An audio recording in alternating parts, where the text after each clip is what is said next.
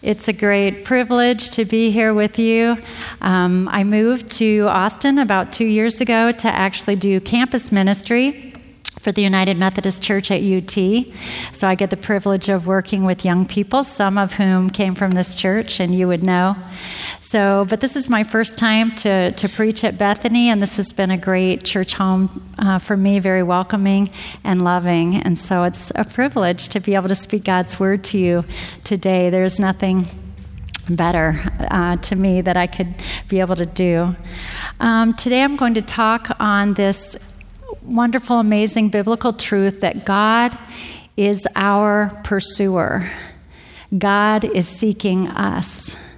And the way we view God shapes the way we live our lives, doesn't it? When we believe truths about God, it changes the way we respond to Him and the way we live. So I'm going to start out by telling you a couple stories. The first one is about me and my sister Becky. I am the youngest of 4 kids. They'll tell you I'm the spoiled one. I'm the baby that came a little bit later. And I'm especially close to this sister, Becky, who is the third. And when I graduated from seminary in the 90s, it was a really big deal, after 3 years of working hard. And the family was all coming to celebrate with us. And it was a very exciting day, but it was also a very tense day. Here I am. You can see me in all my glory in the middle there, graduating.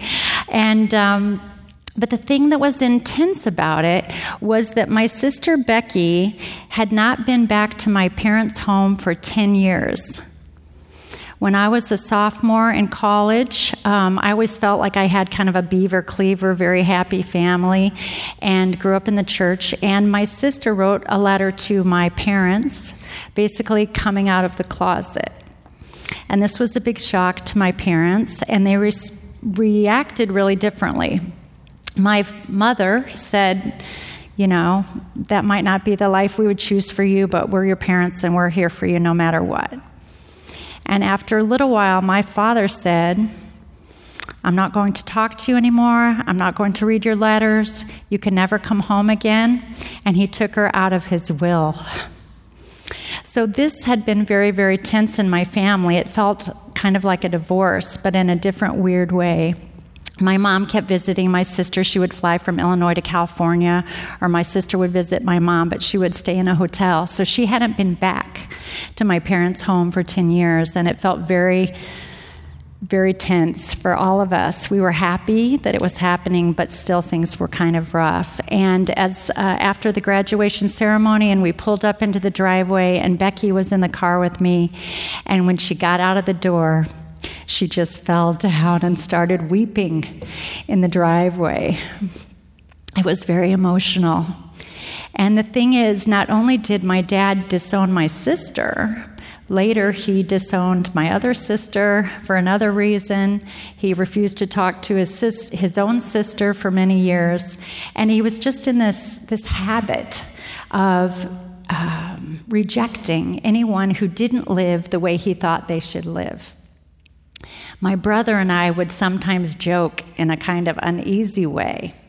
What is it that we're going to do that will cause our Father to reject us, take us out of the will? And it was funny, but it wasn't funny, because it was so deeply painful to see the pain that's caused someone when someone cuts them out of their life or only loves them if they live the way they want them to live. And that's basically the way it ends up feeling, right? If I do the right thing, if I live the way my Father wants me to live, then I'm okay, then I'm accepted. So that was a very difficult time in our life. And then actually, is the mic kind of weird? I'm okay? Keep going. All right. So basically it just reinforced this idea that you have to be careful or you won't be loved for who you really are. And it caused a lot of pain. Actually, after that, my dad did drift back to his old position, and he probably didn't talk to my sister for about 20 more years after that. Only recently, when my mom became very ill in about 2014, did they begin to again have a relationship. So another story I want to tell you is, I think you'll begin to see maybe where I'm going with this. This is about my little boy, who is now 22 years old. But this is one of my all-time favorite pictures of him. His name is Zachary. And when he was 4 years old, he had this little yellow bicycle, and he loved to ride that bicycle around. And one day I was teaching at the international school. We actually lived in Chiang Mai, Thailand. It's in northern Thailand. And we had a woman named Goy that was helping take care of our kids. And she called me at the school, which had never happened before. And she said, Zachary rode his bike around the corner, but he hasn't come back. And I said, well, how long's it been? And she said, about an hour. So that was very upsetting. So I rushed home. Zachary's dad rushed home, and we each got in a different vehicle, and we started fanning out through the neighborhood, calling his name, with the windows down, calling his name, looking for that yellow bike. We went to all the homes of American friends that we could think of. It was mostly all Thai people, and Zach didn't speak Thai very well, so we thought he probably went to someone's house that speaks English, and I was pretty calm. I thought, we have some friends there. He probably was there. Well, another hour went by. Now it's been 2 hours. And of course, I'm thinking the very worst. And you know all those detective shows, they're always saying the longer the child is gone, the less chance that you're going to get them back. And I'm starting to really freak out and start to cry. And our neighbor offers to start calling the hospitals. This is like the worst experience of my life. And after that, I stopped going in the neighborhood, and I started going down these kind of side dirt roads where I thought maybe he could have wandered down there or gotten hurt or someone taken him. I didn't know what. And when 3 hours were up, I was just beside myself. And I finally got this idea. I thought maybe there's someone here we don't know. There's somebody he's visiting that we don't know. And I called the school and I said, is there any chance someone moved into the neighborhood lately? And she said, well, actually, there is this one family in your part of the neighborhood, the Clements. And I went over there, and there was this little yellow bicycle. And even though this happened about 15 years ago, my son said he still vividly remembers being crushed in my embrace. He vividly remembers being very shocked and surprised at the intensity of that love that I gave him that day. And the way I said, never, never go away without telling me where you are, because I am always going to look for you, and I'm always going to come after you, but I have to know where you are. And the question I think that God wants to pose for us this evening is, how do we perceive God? Do we view God as the one who is withholding his acceptance of us if we didn't perform well? If we're trapped or struggling with some kind of sin or difficulty in our life, if we can only see our weaknesses or the wrong things that we've done, is God withholding his love from us the way my father did? Or is God like a parent who would do anything to seek you out? Is God like a parent who loves his child so much that he will never give up in pursuing a relationship with that child? And intellectually, you know the answer. It's not hard, is it? We know God is full of love. He loved us so much, he sent Christ. He has pursued us over and over again in our lives. But in our heart, because of our experiences with other people who have loved us so conditionally, people who have only approved of us or loved us if we do what they want us to do, sometimes we begin to project that onto God. And one of the best ways that God showed us who he is through the person of Jesus, right? When we look at the life of Jesus and his words, we see what God was like. And I want to read a text from Luke 15. By this time, a lot of men and women of doubtful reputation were hanging around Jesus, listening intently. The Pharisees and religious scholars were not pleased, not at all pleased. They growled, "He takes in sinners and eats meals with them, treating them like old friends." Their grumbling triggered this story. Suppose one of you had 100 sheep and lost one. Wouldn't you leave the 99 in the wilderness and go after the lost one until you found it? When you found it, you can be sure, when found, you can be sure you would put it across your shoulders, rejoicing. And when you got home, call in your friends and neighbors, saying, "Celebrate with me. I found my lost sheep." Count on it. There's more joy in heaven over one sinner's rescued life than over 99 good people in no need of rescue. And you can see Jesus is responding to their judgmentalism, right? They're displeased. What's Jesus doing hanging around with these bad people? They didn't like Jesus' performance. They didn't feel like he had their high standards. But what Jesus said is, not only do I care about these people, but I am celebrating the fact that they know that they need me. They don't think they're too good to need my teaching. Quite the opposite. The text tells us that they were listening intently to Jesus. They wanted to learn and grow and become, because Jesus believed in them and loved them so passionately, right? Thousands of people followed him. Historically, we know this. Common people. But the religious people, they were the ones that didn't have the time because they were so caught up in their own standards of being good enough. Another story is similar. He says, imagine a woman who has 10 coins and loses one. Now, because coins aren't that valuable to us, I like to think these are $100 bills. Okay, imagine you have 10 $100 bills, right? And you lost one. I would search for that $100. Won't she light a lamp and scour the house, looking in every nook and cranny until she finds it? And when she finds it, you can be sure she'll call her friends and neighbors. Celebrate with me. I found my lost coin. Count on it. That's the kind of party God's angels throw every time one lost soul turns to God. So the real question for us tonight is, how do we see God?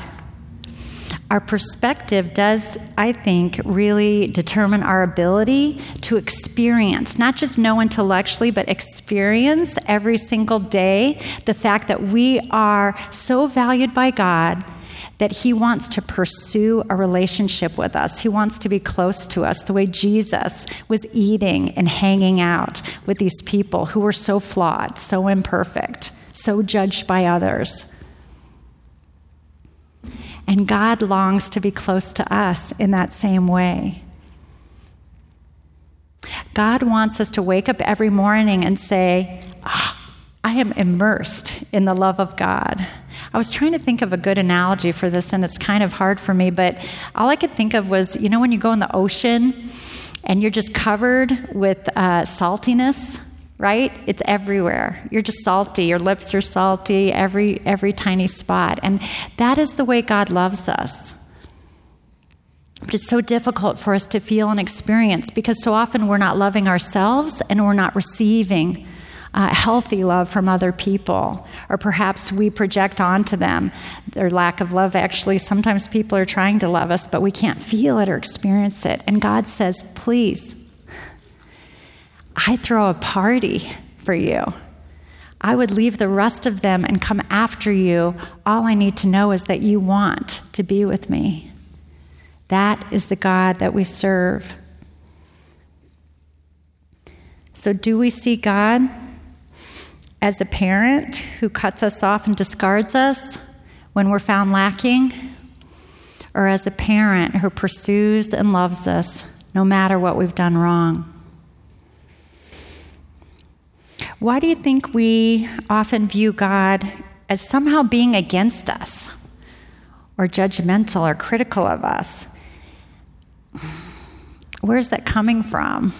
Is it inside our head? Is it coming from other people? I think all our experiences have been really different, right? It depends what kind of environment we've been in and what we've seen and what people have taught us about God. But over and over and over, we see through the person of Christ, someone saying, when you know you need me, that's all you need. It's so easy, it's hard to get our heads around. One of my favorite parables is when Jesus talks about the two men praying in the temple. And the one guy says, thank you, God, that I'm not like these other guys, right? He's all about how together he is. And the other guy, it says he is so humble, he stood back far, and he didn't even want to lift up his eyes, and he said, have mercy on me, a sinner. And Jesus said, that's the guy who went home completely, what's the word that was used? That's the guy who went home, I can't think of the word, redeemed, known, who experienced the grace of God. And so in some ways, it seems we can get caught in a performance thing. If only I can do all these good things, God will be pleased with me. And the truth is, God says, simply open your heart to me, and I am so pleased with you. No matter what's in your past, no matter what way you might hurt another person or reject me, even tonight, I am here for you. I love you. I am your biggest fan. And when I come after you and you open up to me, I carry you home on my shoulders and I have a party. That's how much you mean to me. I think when we embrace God's powerful acceptance, when we believe this truth and we tell it to ourselves over and over, then gratitude infuses our life with a new joy in living. It infuses us with the desire to follow God, to love Him, to teach other people about Him, because there is nothing better, nothing richer, nothing stronger, nothing deeper, nothing better than being loved by the Creator of the universe. It's so hard to get our head around, isn't it? The one that created the stars, the moon, the beauty, created these free creatures with this enormous capacity for art and music and love and romance and strength and, all the things that make life worth living. And God made us so He could know us. In closing, I just wanted to read a really powerful verse from Romans 8, which says, I'm absolutely convinced that nothing living or dead, angelic or demonic, today or tomorrow, high or low, thinkable or unthinkable, absolutely nothing can get between us and God's love because of the way that Jesus, our Master, has embraced us. One speaker I heard not long ago said, talk to yourself, don't listen to yourself. And I like that a lot, because so often we listen to this really broken voice, don't we? This bad tape of negative messages. You're not good enough. People aren't going to like that. You can't measure up. Why is your life not more meaningful? You really screwed that up. No wonder that happened, right? We have these negative messages that we can just play without even thinking. It's like autopilot. But instead, God wants us to talk to ourselves, to tell us the truth over and over. And the truth is that God created us for a purpose, that God considers us ultimately the most valuable thing ever. That God not only considers us worthwhile, but He pursues us with His love, and He wants us to experience it every day. Because when we feel the love of God, we give the love of God, right? Because it fills us with that joy.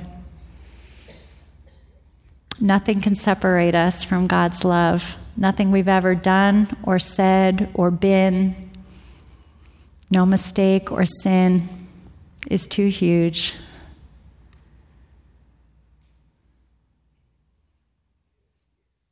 God wants to teach us to receive his love and to experience it with joy every single day.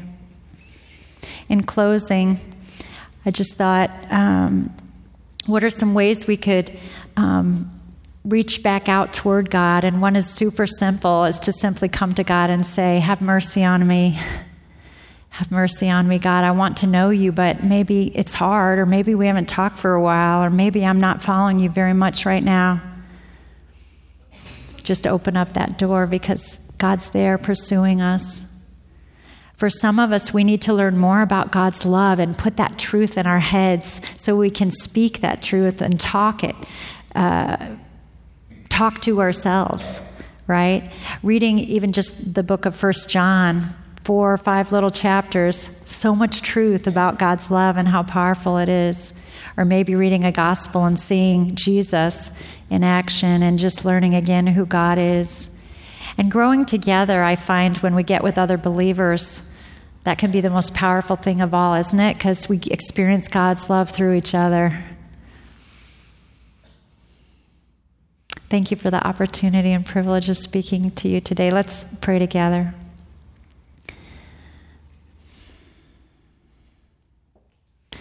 God, we thank you that you are our pursuer and the one greatest lover of our souls. We thank you that you don't withdraw your love when we disappoint you, and you don't grade us according to our performances, Lord. Quite the opposite. We are your children, and you pursue us, and you seek us out, and you love us powerfully. We pray that you'd allow us to experience your love in deeper and more powerful ways, that we might share it with others, and that our lives might be transformed as we follow hard after you. We pray in Jesus' name. Amen.